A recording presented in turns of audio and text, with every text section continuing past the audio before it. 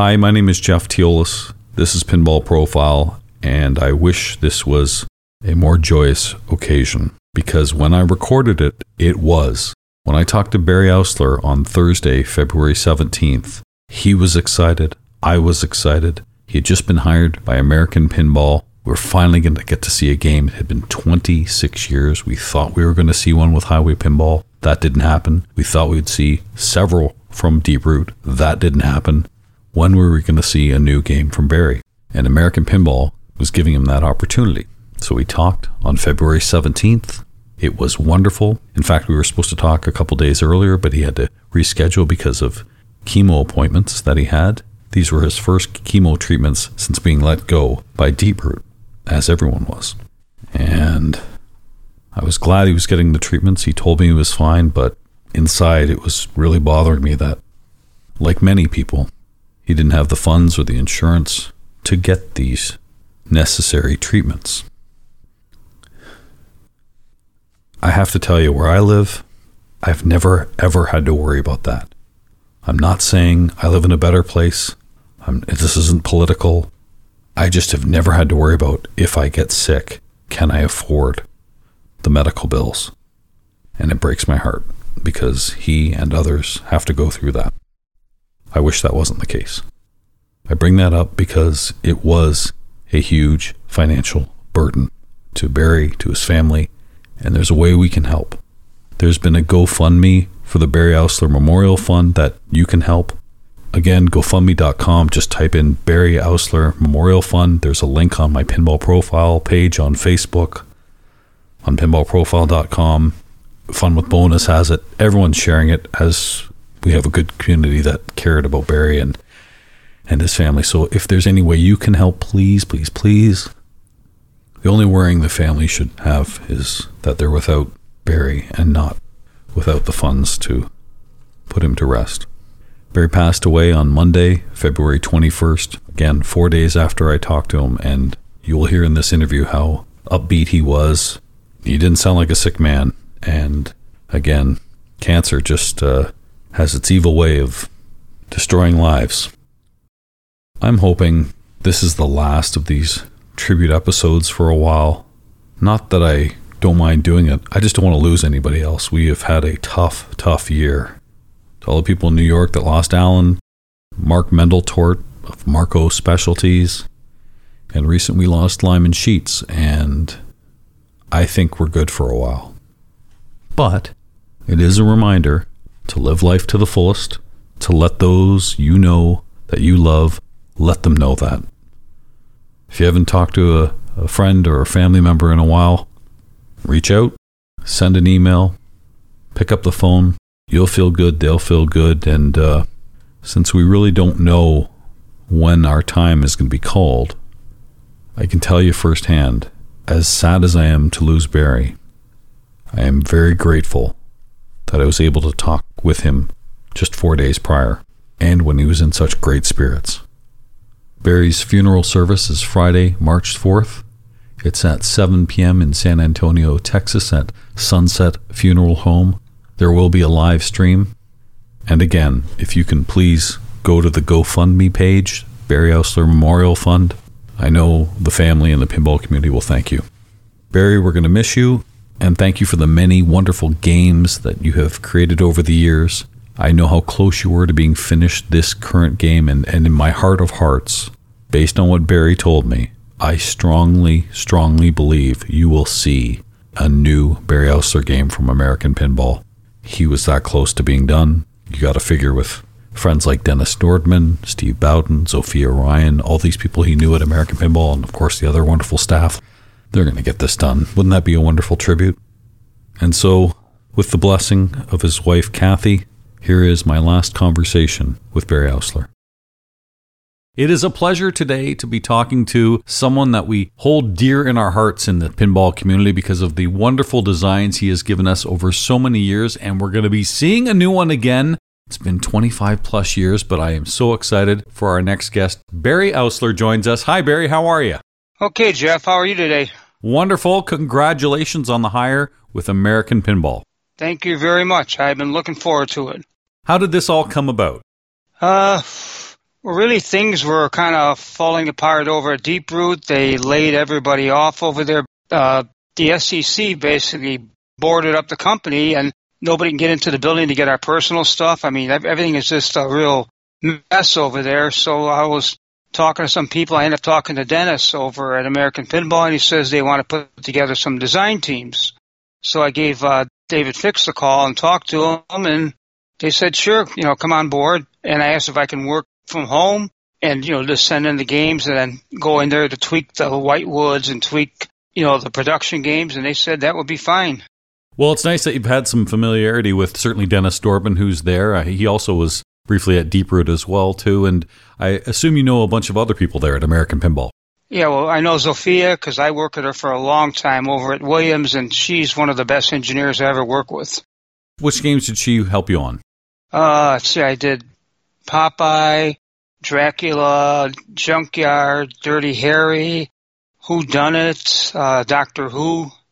She did all the mechanisms on all those games. Those are legendary mechs. I mean, think about the Mist Multi-Ball, one of the greatest in all of pinball. That time expander on Doctor Who alone is just mind-boggling. That thing's a beast, but it works great. But it does work great. And in fact, we just saw it recently at Indisc. It's a real exciting game in tournaments. Of course, we all remember what happened at IFPA 16. You've probably since seen that, and we haven't talked since then when Daniele lost on a huge comeback to Johannes Ostermeyer at IFPA 16 on Dracula. It just proved once again that what we already knew, that was a wonderful game, and there's a lot of things you can do in that. So I assume you've seen that footage. I'm not sure. If not, I'll have to look it up. I'll get it sent to you because it's pretty awesome. And then, of course, other great mechs that you've been responsible for, the Visor in Pinbot. I mean, that's pretty amazing. So I would assume with American Pinball, we're probably going to see some interesting mech, some sort of fun toy, because these are things you all did prior to 1996, and now it's 26 years later. There's a lot more you can do now. Oh, I know.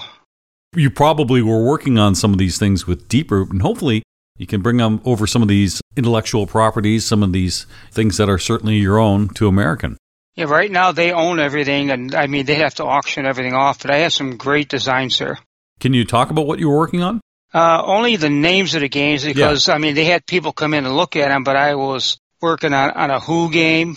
We had Food Truck, which was getting ready to build up the sample games to go out. We had all the artwork done on it. I was working on Goonies. Wow. Because that's the game everybody wanted. I mean, Robert wanted me to do a remake of Black Hole, with some major changes, but I can't talk about the mechanisms on that thing. Yeah. And a couple other games. I mean, I had like a half a dozen games I was working on because I kept waiting for something to get built. So in the meantime, I just work on another game. It is something to hear. And Stephen Bowden, who's also at American Pinball, so it's nice to be reunited with him. He was talking about doing some of the rule designs for all these games, but it was really a hurry up and wait, because here you are, a designer. You had all these titles you just mentioned. You mentioned 4, and who knows what else there is. And the big question, I asked Stephen this on Final Round, I said, how did these games get built? I mean, we saw the Raza prototype, which was a much different machine at Houston Arcade Expo than what we saw at the Deep Six reveal, if you will, and the one that was on display at What's Brewing. That was a different game. That's the one that had the pin bar. So you've been in pinball for so long. Were you wondering, how was that machine made, and how are my machines going to be made? I mean, most of the games are supposed to have a pin bar in them. That was like their major feature they wanted to do in all the games. I wonder if that was to the company's detriment. I mean, obviously there are other issues that are much more concerning, but just the pin bar, how was that going to be repaired? If there was an error, if there was an issue, how would you play the game if that didn't work? Was it essential for all the titles that you were working on? Pretty much it was. I mean, I don't know what they would do if a thing did break down in the middle of a game or something. I mean, sometimes you should get a game out, build a game, and then start adding all the special features later on, a little at a time, instead of trying to put 10 pounds in a 5-pound box at that time.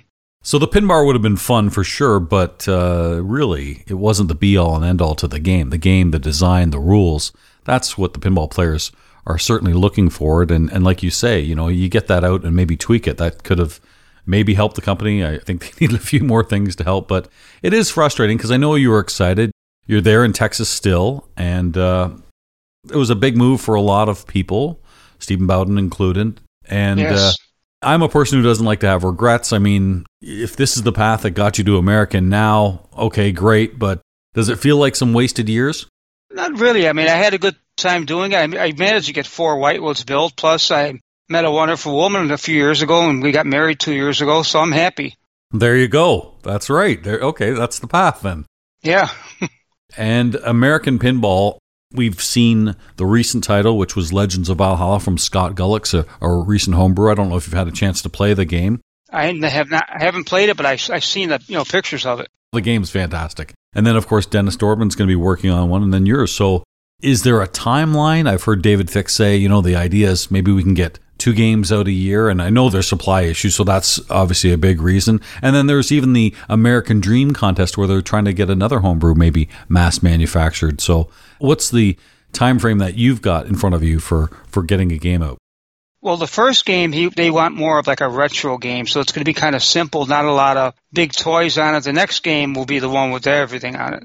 I can only imagine what you can do now, 26 years later after your last design, and with everything that's possible now, and a great build team. That's one thing you've probably heard. When you get an American Pinball machine, the build quality is spectacular. I mean, no one really questions that, and that's kind of nice. I mean, it's unique looking cabinet for sure, but I think each title just gets better and better. So we're looking forward to that. And you get to stay from home, which is nice. Yes, I like that. You're going to be at Texas Pinball Festival, aren't you? Yes, I'll definitely be there. I'll be there Friday and Saturday. I'm sure you're going to have a lot of people want to talk to you about what's coming up, what you've done in the past, and we'll shed some light on that here. But that's going to be nice to be finally back after, wow, I can't believe it has been since 2019, since Texas Pinball Festival. I know, I miss it. Yeah, it'll be good. I look forward to seeing you there too. I was recently at Indisc. Your games were at the forefront once again. Doctor Who was in the main event for the finals, and my goodness, I don't know if you got to see some of the footage, but the Time Expander is a great way to get all these jackpots. But we watched all these incredible players say, you know what? It takes a lot to get that open, it takes a lot to lock a ball, and then you still have to make it. Then you've got the chaos of 3 balls and multi-ball. But what these players were doing these time loops, and not just any time loops, like 100. And it was so much fun to watch. And you get the playfield multiplier up and then get the jackpot. I mean, you can get like almost 1 billion points on one shot. Yeah, it was so crazy. That's something about your games. Again, we talked about Dracula, watching people do that triple stack and all the things that can happen there. One of your games, actually, I've said for years and years and years, has my all-time favorite spinner. Which one am I talking about? All-time favorite spinner? I'm not sure. It's because it's so easy to rip from both flippers, and you can increase the value of the spinner by hitting the drops. Which one? Oh, maybe Space Shuttle? Definitely Space Shuttle.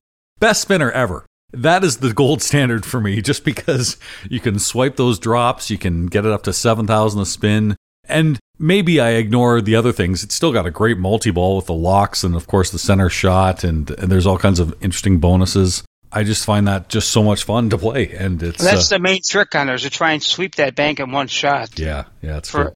Extra points. You've given us some other interesting things, too. Now, I realize that when you gave us Time Warp, you got the leftover Disco Fever banana flippers. Yeah.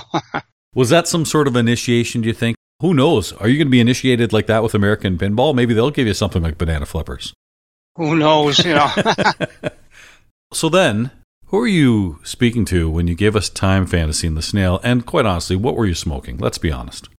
That was more the artist. That was Seamus McLaughlin. Yeah.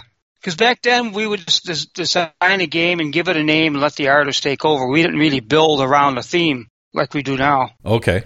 What was your reaction when you saw that? You went, whoa. I thought it was hilarious. I thought people would get a kick out of it, Compared to some of the other things, your past with Python and stuff, I guess nothing really surprised you. Oh, yeah. He did some strange stuff. Yeah, he did for sure. He was a one-of-a-kind person, and I loved your stories of him not exactly being on time with deadlines and all the excuses, how many times his mother or grandmother maybe passed away, and that was why things were right. And you wait till the last couple of weeks to get something finished, and then you basically have to take what he had. Yeah. Wow. He'd be out on safari with National Geographic, or his mother died, or this or that. Nobody knew where he was. His mother couldn't find him. His wife couldn't find him. A little easier to find nowadays with the internet and Zoom and things like that. So a little harder to hide. But Yeah, really. I got to tell you, when I look at your great catalog of games, there are a couple of tournament darlings that a lot of people might not really know. But when I come across them, I'm obsessed and actually want to get these secondhand because there's just something unique about them. It was a few years ago at Indisc. They had Starlight, and I had never played that before, but was fascinated by the machine, quickly learned it for the tournament. There's a lot in there. I know. I don't know if you know, but I did a game back in '79 called Laser Ball. Yep. And originally that was a bowling theme, but we ended up changing it to Laser Ball. But down the road, they needed a game right away. So I took Laser Ball and shrunk it down to a normal sized game from a wide body and basically used the same layout, except everything was compacted in there and turned it into Starlight. But what a fun game. Oh, yeah, it's got a lot of good shots in there. You know, when we talk about tournament darlings, there's another game of yours that I hardly ever see, and I saw it once at a tournament. I would love to own this game. Cosmic Gunfight. What a great game. That was another game that had its name changed. What was it? Originally, it was called Dragonfly, and if you go to the IPDB website, at the bottom, there's some backglass artwork from the original game. We had backglasses done for it in different colors. The character kind of looks like a Silver Surfer, sort of, only with dragonfly wings. But then I guess all the space stuff started coming out around that time, so we decided to make it like, cowboys in space. They're riding on these, rocket-powered horses, having shootouts. But it worked, whatever you did, because the game is just so much fun. I remember seeing that at NYC PC, and I think Papa tried to sell one of theirs, and when they sold off their games, I know I put an offer into that because, great game. Good stuff. I think it had 5 bumpers, if I'm not mistaken. I think it had almost like 2 little play fields, like a 3-lane one and a 2-lane one off on the other side. As a designer, is that the first thing you're looking for? Okay, what are the shots? I don't know what the first thing, when you're looking at, whether it's CAD, a whitewood, whatever design you're using. Nowadays, I try and come up with a theme. I mean, either an original theme, or if it's going to be a movie theme or music theme, just study up on that. Otherwise, I try to figure out what, toys I want to put on it, and also the shots. Because I usually lay the shots out on a drafting table, because it's hard doing it on a small screen. This way I can stand behind the table and actually see the thing full scale as I'm drawing them in there. When I see a machine for the first time, I look at the bottom flippers, if it's a 2-flipper game, and I look and I say, okay, how many shots are on that flipper? Shots of significance, maybe there's a couple of stand-ups in front of lanes on both sides of the lanes. I don't really consider those necessarily shots. They're more, right, when you have one left, maybe then you go for it type of thing, but as opposed to something that's obvious like an orbit or a ramp. A scoop, things like that. Is that something you're conscious of, looking at the number of shots from each flipper?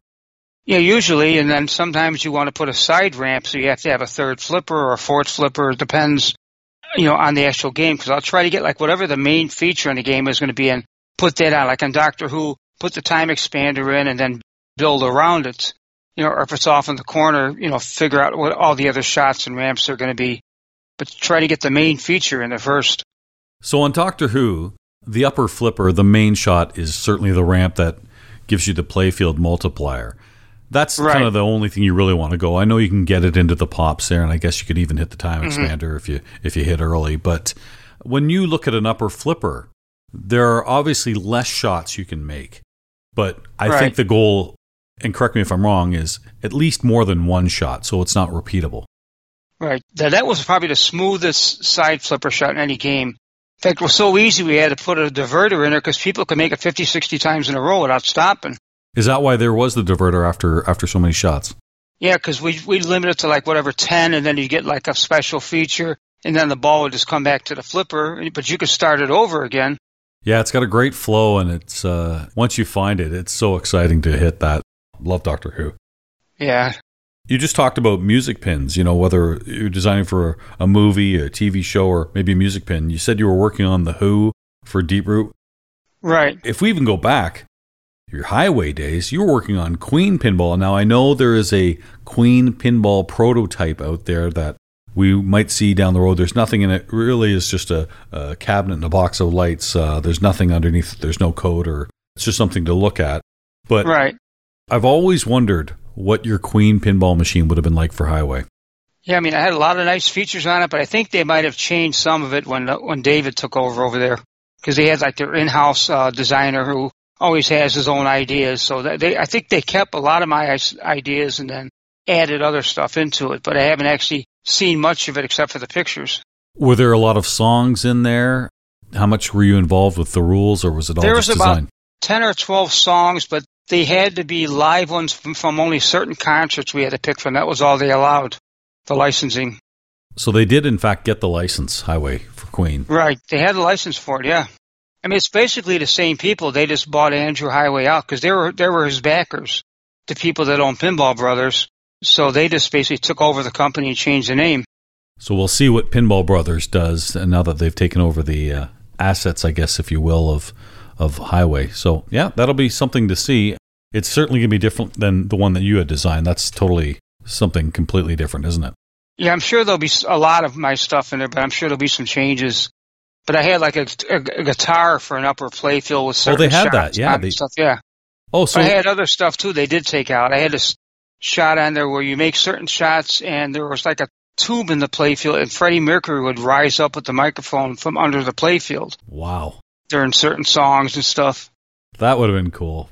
Your designs moving forward, we can pretty much assume they're going to be standard size, not wide body or anything like that, nothing unique. Are you a fan of the upper playfields? A lot of your older games had those kind of designs. I think of Grand Lizard and Scorpion, not necessarily upper playfields, but upper areas. What are your thoughts on things like that? If it's done right, I guess it depends on the game and the theme. Because I know Goonies had a small upper playfield on it and a lower playfield. So I had three levels. Wow. Yeah. I find lower playfields tough to really nail. They add to the bill of materials, no question about it. Right. And is there a lot of excitement down there? I don't know too many games, if I'm being honest, and this is just my simple opinion. Right. I don't know too many games where I'm like, wow, it's great to get down there. I think the last one I thought was pretty cool was Monsters, actually, by John Borg. I thought he did a good job with that. Yeah, that was a pretty good game. Yeah. What are your thoughts about lower playfield? You talked earlier about Black Hole and things like that. Well, that's significant because of how that builds your bonus. Right. But I think upper playfields are better because when you have a lower playfield, it means you got to have a window, and then you got alignment problems with the ball hitting on the edges of the window. It's got to be in there perfectly. Yeah. Upper seems to be easier. Right, a lot easier. It depends on the game, I mean, in the old games, they would basically have a dead area under there. So maybe you might be able to put a loop shot because there'd be a big hole in the back end of the lower playfield for the mechanisms to hang down. Okay. So you'd lose a lot of real estate on the main board. Yeah. I think of your old game, Jungle Lord, and I like that for a lot of reasons. The upper playfield was certainly significant, getting the ABCD, but really tough to nail. I mean, it's kind of, I always felt you were at the mercy of how the plunger was on that ABCD. On that little mini playfield on the corner? Yeah, the little bagatelle. Yeah. But the thing that stands out the most for me with Jungle Lord, I am a big fan, and maybe you'll bring this back. Who knows? I like those unique Magna saves that are timed, and it can kind of throw the ball as opposed to, a hard magnet save like in Black Knight where it just stops dead. You can kind of hold it for as long as you want to give it a bit of a sling. Yeah, I think I did it on Solar Fire, too. That way you just give it if it's going out, just give it a quick pulse, and you still have a couple extra saves left instead of wasting it on one shot. I love those. Yeah. I'd love to see that again. Do what you want.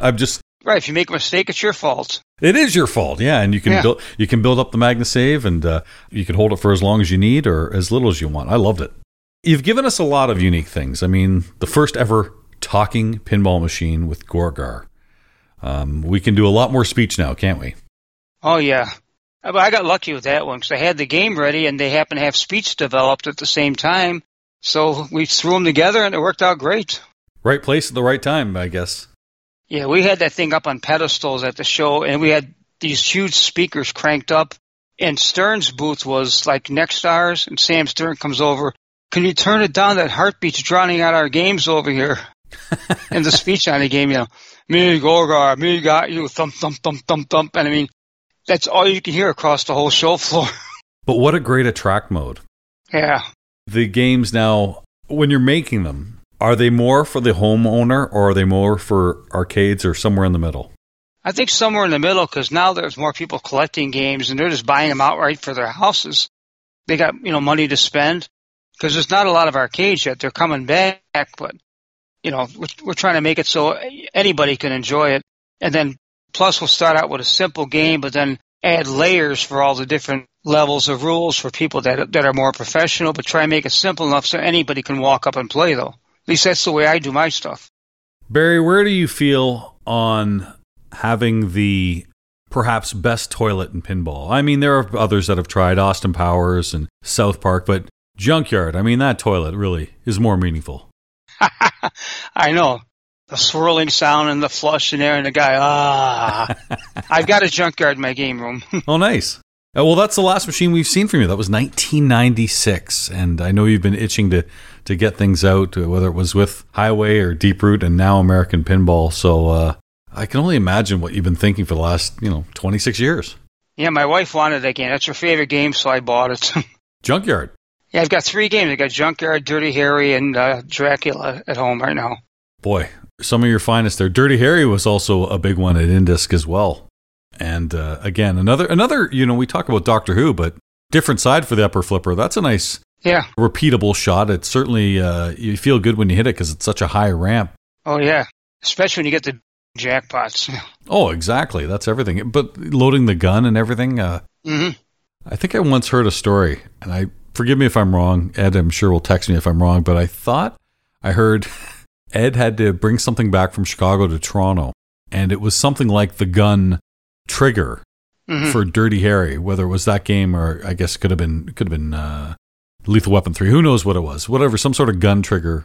I think even Terminator had them too, didn't they? Yeah, a lot of games. I think Indiana Jones had a gun on it. The Shadow, I think, did. So he had to bring these back to Canada, and I don't know whether it was a carry-on or not, but can you imagine them screening that and they see these, metal guns? Yeah. and have to explain that story? That's fun. So TPF is next up for you, and what else can we expect? There's speculation on what your next game will be, and I'm just going to put it out there. I think it's a 4th game in the Pinbot series, the son of Pinbot. Ha ha. Hey, who knows? Who knows? There's been a lot of things people wanted me to do. They want another amusement park game. Some people want another Pinbot. I'm getting people that want another Bad Cats. Bad Cats, another incredibly underrated game. We have that in our league at the TCPL, and I always enjoy playing that. Yeah, maybe it's a sequel to Cyclone or Hurricane. It's quite the legacy, and I'm glad to see it's going to continue with your new titles. I know you've been working hard, and now you found a company that is definitely going to manufacture them, so that's exciting. Yeah, the last 2 were strikeouts. Yeah, but like you said, you met your wife, so there were some good things to come about. Oh, yeah. We're happy. We got 3 dogs and 2 cats. Perfect. Nice big yard. That's great. And we saw not too long ago on social media, we certainly care about you, the person. There were some health scares originally with COVID, and of course you've been battling cancer for quite some time. It's been almost 10 years. How are you doing, Barry? Yeah, I had a little bit of a relapse the last few months because when I lost my job at Deep Root, when they just abruptly shut down, I had no insurance for several months, so I couldn't go and get my treatments. So I was in the hospital for like 9 days in December, and I lost about 30 pounds. Yikes. Yeah, so now I've been starting this whole new regimen of treatments because Medicare is covering it now. So okay. Well, I'm glad you're on the mend. Yeah. And we will all see you at Texas Pinball Festival, and excited to see what's going to be coming with American Pinball. Barry, glad you're back in it, and appreciate you talking to us once again.